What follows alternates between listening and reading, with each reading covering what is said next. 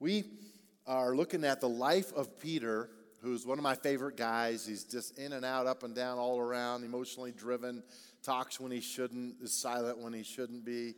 He just foot in mouth kind of guy, but I love him. He's honest, he's open, he's courageous, he suffers for the kingdom. There are many things that attract me to him. Today we're looking at learning our lessons. What does it mean to learn lessons? Okay, so I'm going to start with a question. Just be really brutally honest today. This day is really a living room day to talk about some really kind of personal things. So, have you asked this question of someone, or has it ever been asked of you? Now, here's the question, quote, "So what have you learned through this?" How many of you have received that more than you've asked it? Boy, in my life, my dad, he believed in spankings, okay? Not brutal. He was always in love and kindness and care, and the way he did it, I appreciated it. But I appreciate it compared to anger and wrath, and he wasn't that. But anytime us kids would get in trouble, there were 5 of us, and he died young, so my last year was 14 with him. But that's a lot of years, 14 years. And that's probably a lot of spankings, in my life. But I remember he would always make us come and sit with him after we would get in trouble, whether there was a spanking or not. And he would say this thing, "So, Dary, what have you learned through all this?" And usually I would say, "Nothing." and he would say, "No, really think about it. What do you learn? That I can't hit my sister?" "Why did you hit your sister? Did you learn that? Did you figure that out? Do you not like your sister?" "No, I like her." "Well, then why would you act ugly toward her?" This whole conversation. By the end, I'm like wanting to go hug my sister. It's just crazy. Well, God has a way of teaching us lessons, and he wants to invite us up onto his lap. He doesn't want to slap us and hope we figure it out. So if you were raised like that, you got to get that off of you. You have a God who loves you, believes in you, and is really patient with you. And he wants to help you make good decisions, and he wants you to learn from the lessons that you have in your life. So if you have a program, turn it over. We're going to go real fast on a couple parts, and we're going to stop and hang out at a couple parts. Number 1, Peter has a vision from God. Peter has this big, grandiose vision about Gentiles coming into the kingdom of God. Up to this point, it's all been the Jewish nation, no Gentiles. Acts 10, verse 9. The next day, as Cornelius' messengers were nearing the town, Peter went up on the flat roof to pray. It was about noon, and he was hungry. But while a meal was being prepared, he fell into a trance. This would be like a sleep or a daydream. He saw the sky open, and something like a large sheet was let down by its 4 corners. In the sheet were all sorts of animals, reptiles, and birds. Then a voice said to him, "Get up, Peter, kill and eat them."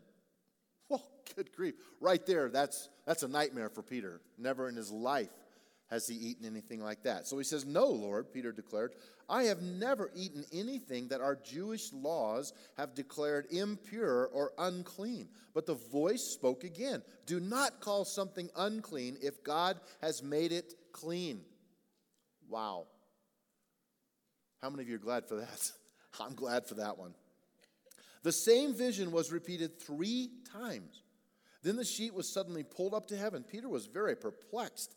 What could this vision mean? Just then the men sent by Cornelius found Simon's house standing outside the gate. They asked if a man named Simon Peter was staying there. Now, this story continues on. You're welcome to read it. My message today isn't about completing this story, but it's just to say that in this story, what happens is Cornelius' household is Gentile, and Peter would make a trek to his house and literally go into his house and have a meal with them. This would be the first time that Peter would ever have entered a Gentile house.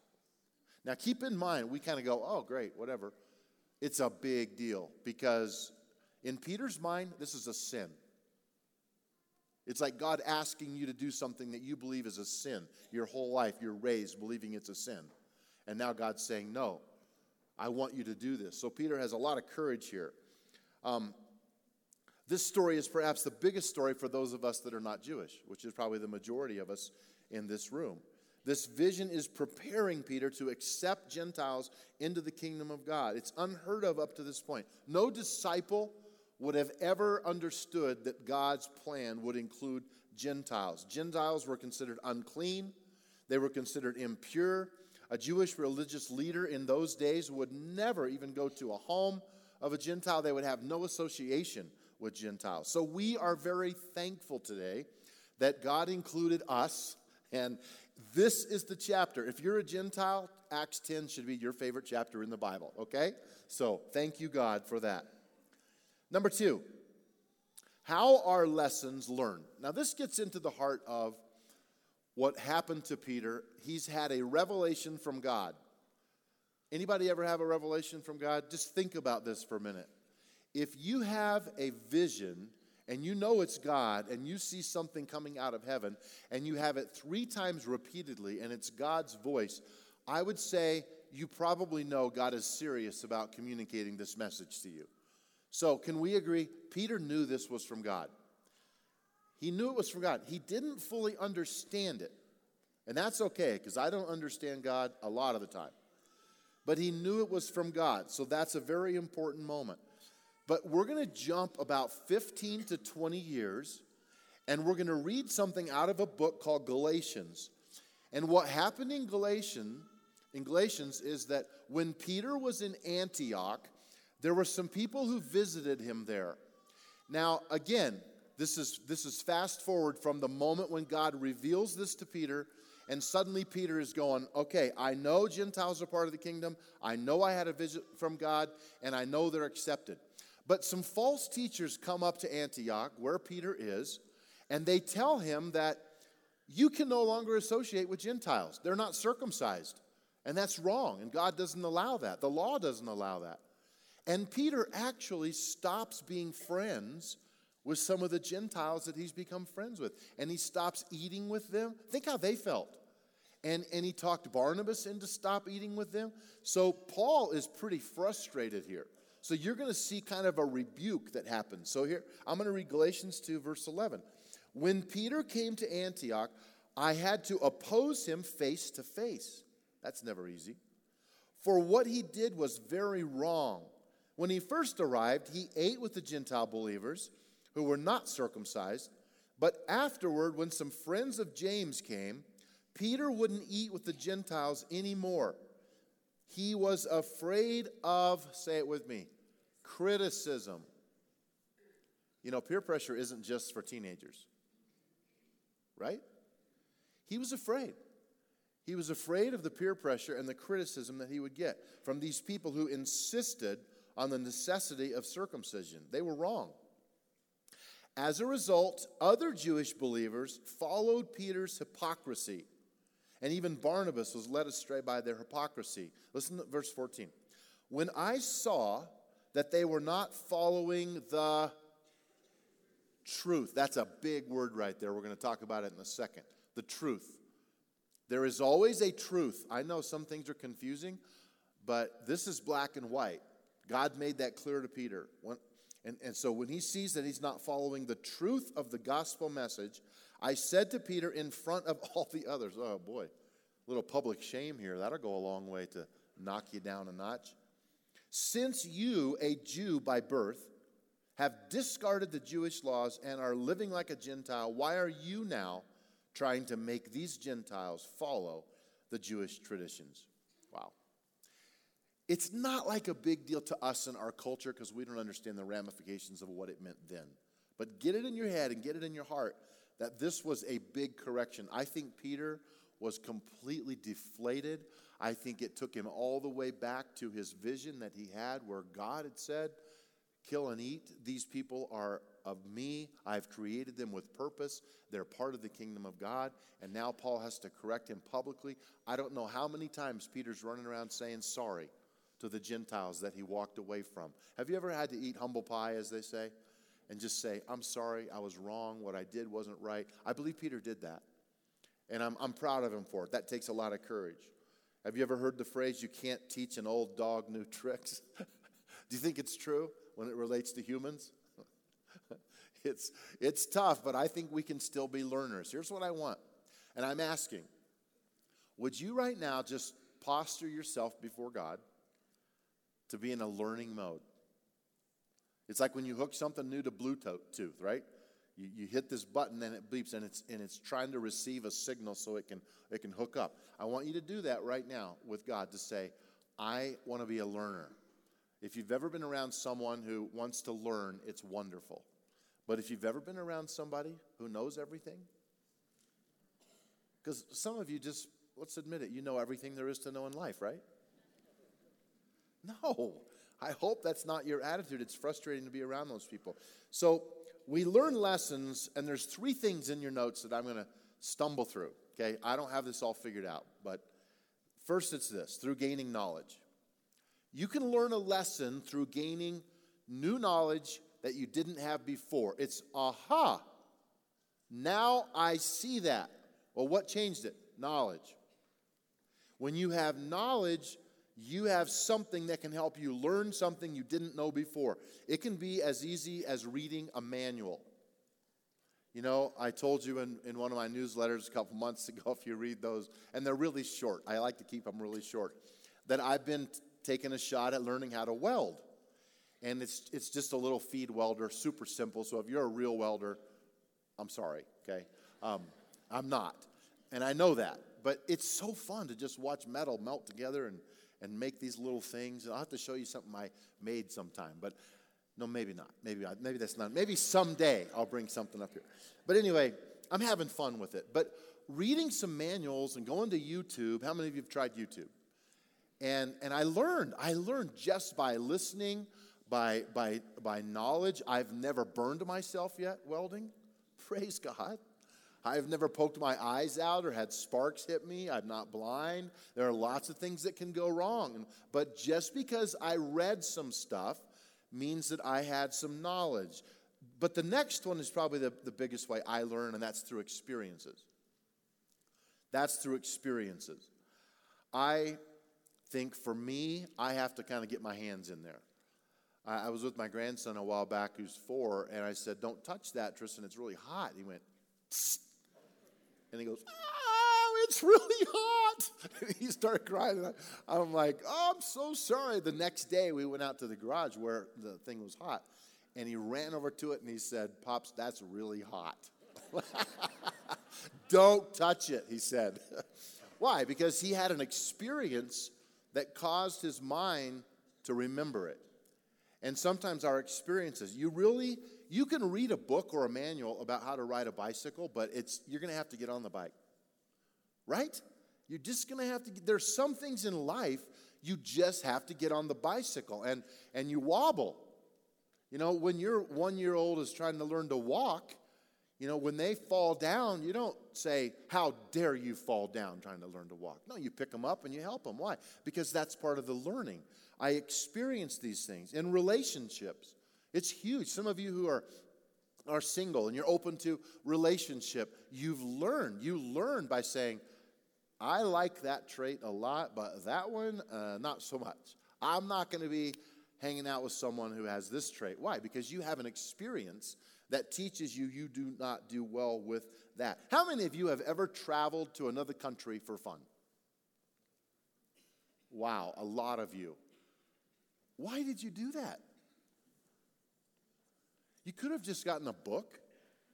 You could have gone online and seen pictures of everywhere you went. I mean, you would have saved a lot of money for the offering. I'm kidding about the offering thing totally. I just thought of that randomly. But why did you do it? It's because experience, there's no shortcut for that. When you smell it, when you live it, when you walk the streets, when you touch the buildings, when you have a cultural experience, you learn. So I want you to learn through experience, but it's a big way that we learn. And the third one in your notes right there is just through suffering. Through suffering. Now, I don't like this one. None of us do, but some of the biggest lessons we ever learn in our life will come through suffering. Man, I wish that wasn't true.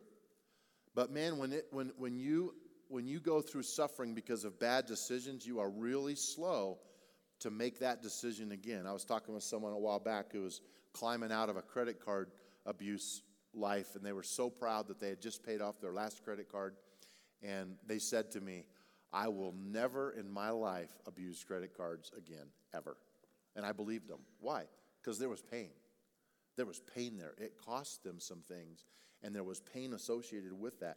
Bad decisions in my life and pain hopefully teach us to think things through just a little bit more. Now, I wish that I didn't have to have pain in order to learn, but sometimes suffering is the only way I can learn. I like the phrase, I'm getting a little wiser as I get older, because it means I've had a little bit of all of these. I've had a little experience, I've had a little suffering, and I hope that we can learn from those of you who are a little bit wiser. Okay, number 3. How and when does behavior change? How and when do I really and can I make changes in my life? This is such a tricky topic, and I just need to say it again. I'm not sure. I'm gonna do the best that I can to walk through 3 things there in your outline that are going to give you a shot at making changes in your life. But it's blurry. I've been praying a lot that God would help me to embrace this for myself too, and hopefully I can. But I want to set the stage. So you have Acts 10. You have this vision to Peter saying the Gentiles are in. You have him failing 10 to 15 years later and pushing him out because of circumcision, and Paul confronts him and says, you messed up. You didn't learn your lesson. And Peter goes, you're right. I didn't learn my lesson. So, sorry. Let's move on. Okay, this is a wonderful lesson for all of us that we're going to make mistakes. We keep moving on. We adjust and we move on. So now we're at probably 35 to 40 years in, and we're going to read something from 2 Peter. Peter is writing this to his friends, and he talks about false prophets that can deceive you. Now, he doesn't mention Gentiles and circumcision, but I guarantee you in his mind, he realizes that he himself had a problem of going back on a commitment he made. So in light of that explanation, let me read it. 2 Peter chapter 2, verse 1. Peter's writing this saying, but there were also false prophets in Israel, just as there will be false teachers among you. Again, he's talking to a younger generation, whole new 35, 40 years later. They will cleverly teach destructive heresies and even deny the master who bought them, in other words, paid in blood for their life. In this way, they will bring sudden destruction on themselves. Many will follow their evil teaching and shameful what? Immorality. Just put that in the back of your mind. We'll talk about it. And because of these teachers, the way of truth. There it is again. The way of truth. There's a big word right there. The way of truth will be slandered. In their greed, they will make up clever lies to get a hold of your money. Aren't you glad we're in a culture that has none of this? But God condemned them long ago, and their destruction will not be delayed. Peter's putting out a warning, I believe, because he himself was deceived. He's saying, you guys pay attention. This happened to me. And I won't go into the details of why it happened. It's still embarrassing to me, but I knew. God told me, and then I fell back. And it was false teachers. They convinced me, and I was wrong. Guys, we're in a culture right now that is slowly trying to unravel that thing called truth. And I'm not you guys, if you've known me very long, I'm not a pastor that gets up and tries to beat up on stuff and rant and scream and go off on everybody. I love people. I love people. We love people as a church. We love them whether they're still in sin, and it doesn't matter what sin they're in, we're still going to love them because God loves them, right? We agree on that? But if we love them and we care for them, we have to know there is a truth line. There are absolutes in Scripture that I didn't make up. I don't even like the fact that all of them are there. It'd be a lot easier if we didn't have to take a stand on what the Bible calls truth. But the minute someone tells you there is no such thing as sin, they are lying to you. They are lying to you. There is such a thing as sin that can separate you from God. And God loves you, and he puts these guardrails out there and tells us, hey, avoid this and this and this because I love you guys too much. When you get out there in that pasture, oh boy, it's going to wreck your life. There's going to be a lot of bad stuff that happens. So stay inside the area and have fun playing. But when we go outside those rails and we go against Scripture, there's going to be consequences. I've had someone recently say, well, you don't understand that those are your consequences, and what you call sin, I don't call sin. I was like, okay, we'll see how that works out for you. You don't have to believe in gravity either if you don't want to.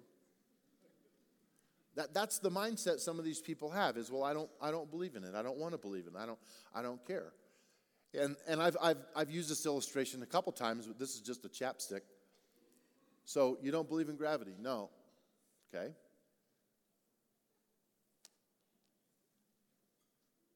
You believe in gravity yet? No, not really. Let's try it again.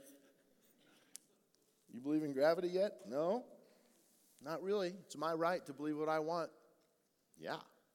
And then you kind of have this mean thought like, Lord, remove gravity from this person's life, and then they'll be gone. I will no longer have to deal with them. No, we don't want that. We're not wishing evil on somebody. We don't want people to suffer. These guardrails are there because God loves you. But I'm telling you, don't deceive yourself into believing these lies that our culture is putting out there. It's not going to get easier, but stay by the book and live by the book and know that there are lines that God has called you to live within because he loves you. I have three things about change. Heart change is the first one there in your outline, heart change. And I promise, all these sort of wind together. I can't separate them, but to talk about it, I need to separate them. Heart change. Until I have true heart change towards something or toward a behavior, I'll never change. The heart, we use it for, there's 7 different Greek words for heart. I mean, it's just crazy. The blood pumper, but we also use it for like feelings and emotions. I love you with all my heart. So there's a lot of heart language in Scripture. So I hope you can understand this when I say, when your heart is open to change, you have a crack at it. But if someone has a closed heart toward a person or something that they're being asked to change, they can go through a pattern of actions that look like they've changed, but if their heart hasn't changed, they really haven't changed. And no one knows your heart. The Bible even says no one knows your heart, only God. I hear people say sometimes, well, they have a really good heart. You don't know that. You don't know that. You might think that right now. Have you ever thought someone had a really good heart until? And you go, where'd that come from? I didn't see that coming. And wow, do you learn from that? Because you trusted. You trusted. So heart really matters. And only God can change a heart. He has to be in your life to talk to you. You've got to listen to the voice and let God work on your heart. Very important. The second one is attitude change. And again, these are together. An attitude change means that I have a sincere desire to listen and to understand, and I'm going to have an openness in my life to not think that I know it all. And that's an attitude. You can read attitude by people's behavior in the room, how they sit in a meeting. Are they receptive to learning new things, or are they closed to it? Attitude is everything. It's everything. And the last one is mind change. And again, heart, attitude, mind, all these are really one thing working in your body. But I want to talk to you just for a moment as we wrap up about learning to capture thoughts that come into your mind. Because this is the key of changing behavior. Had a wonderful conversation just out in the hall a while ago about this topic of, can't I just push a button and change my behavior? Well, yeah, there are certain patterns that I know if I decide to get up at 5 o'clock every day and I set my alarm, I could do that. But it started in my mind with the desire to do that. So there's always something that's triggered in your mind before action is possible. So I'm challenging you this week to capture your thoughts that you know hold you back. It might not be sinful, or it might be sinful. It might be greed, it might be lust, it might be whatever.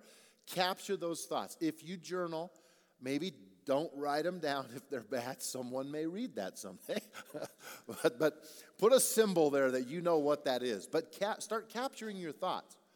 If you do this as a discipline, or just willingly say, I'm capturing that, I'm grabbing that thought. That's not the thought that I want to have.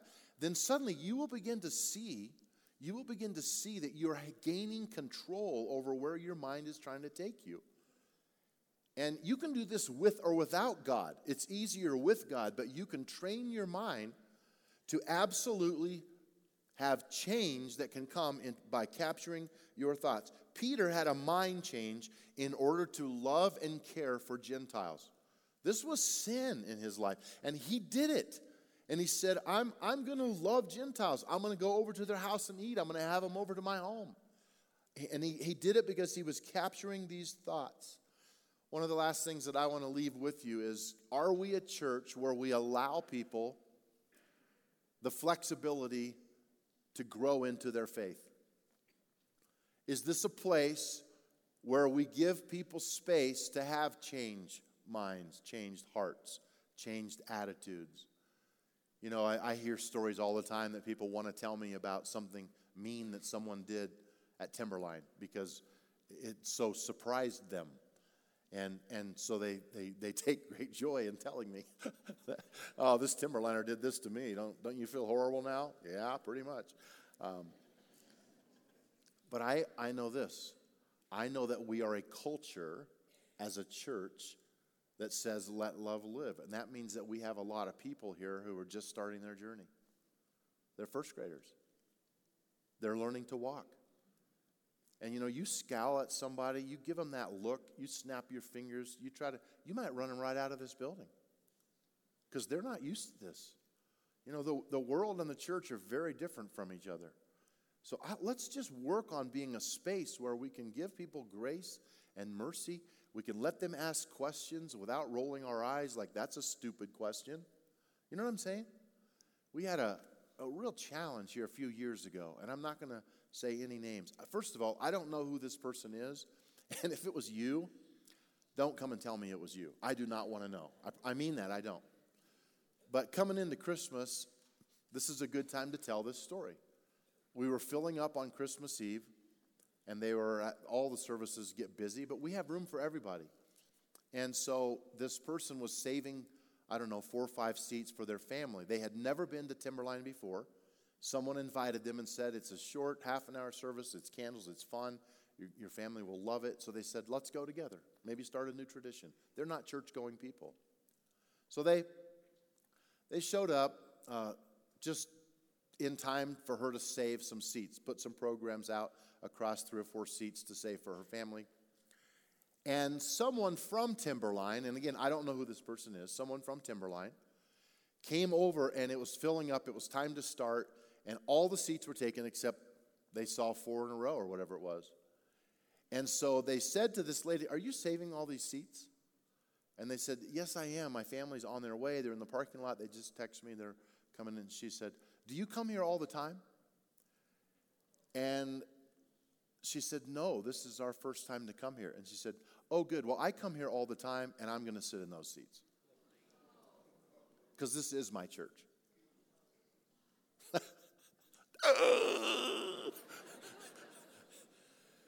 You would never, how many of you would know better than that? Yeah. But not everybody does. And I know, you're thinking, they should. Find them. Firing squad, right?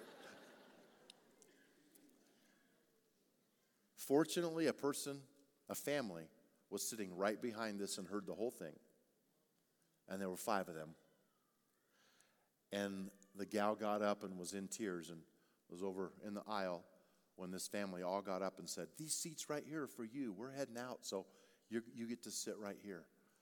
And the family came in, joined her, and they sat right there. Which person do you want to be? It's a pretty easy decision, isn't it?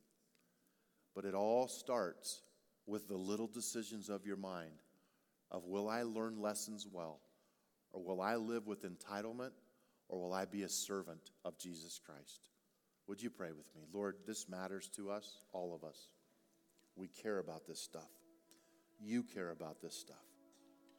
So we ask you in this day to do surgery on us because you love us so much. Thanks for caring for us. Thanks for putting up with us, but loving us anyway. We are indebted to you forever, and we love you. Help us to make the world a better place by the way we love, by the way we give, by the way we care, by the way we engage. Put these things in our heart of hearts. Help us to capture these things in our mind that are not pleasing to you and deal with them. Help us to learn our lessons quickly so that we can be light and salt in the world we live in. With heads bowed in our living room today, and those of you in the South Auditorium as well, I don't even want you to raise your hand to these two questions, but I want you to just ponder them for a moment. The first one is this. I think God is He's really putting something in my heart that does need to change in my life.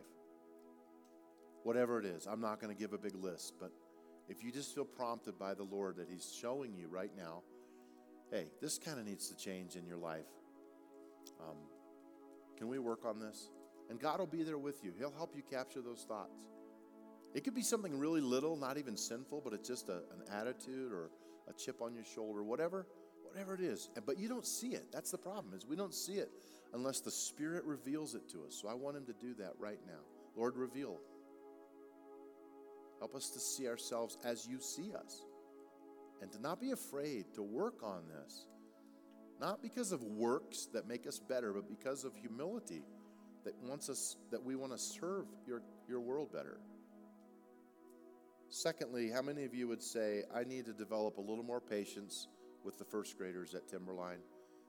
And I'm sad sometimes that I walk in judgment. That's not a lifestyle that I have ever been in or appreciated. And it's hard for me when I see this and this and this, or I hear this and this and this. But right now you're just going to say, I'm going to love, I'm going to embrace, I'm going to care for people that are starting their journey. Lord, may it be for all of us.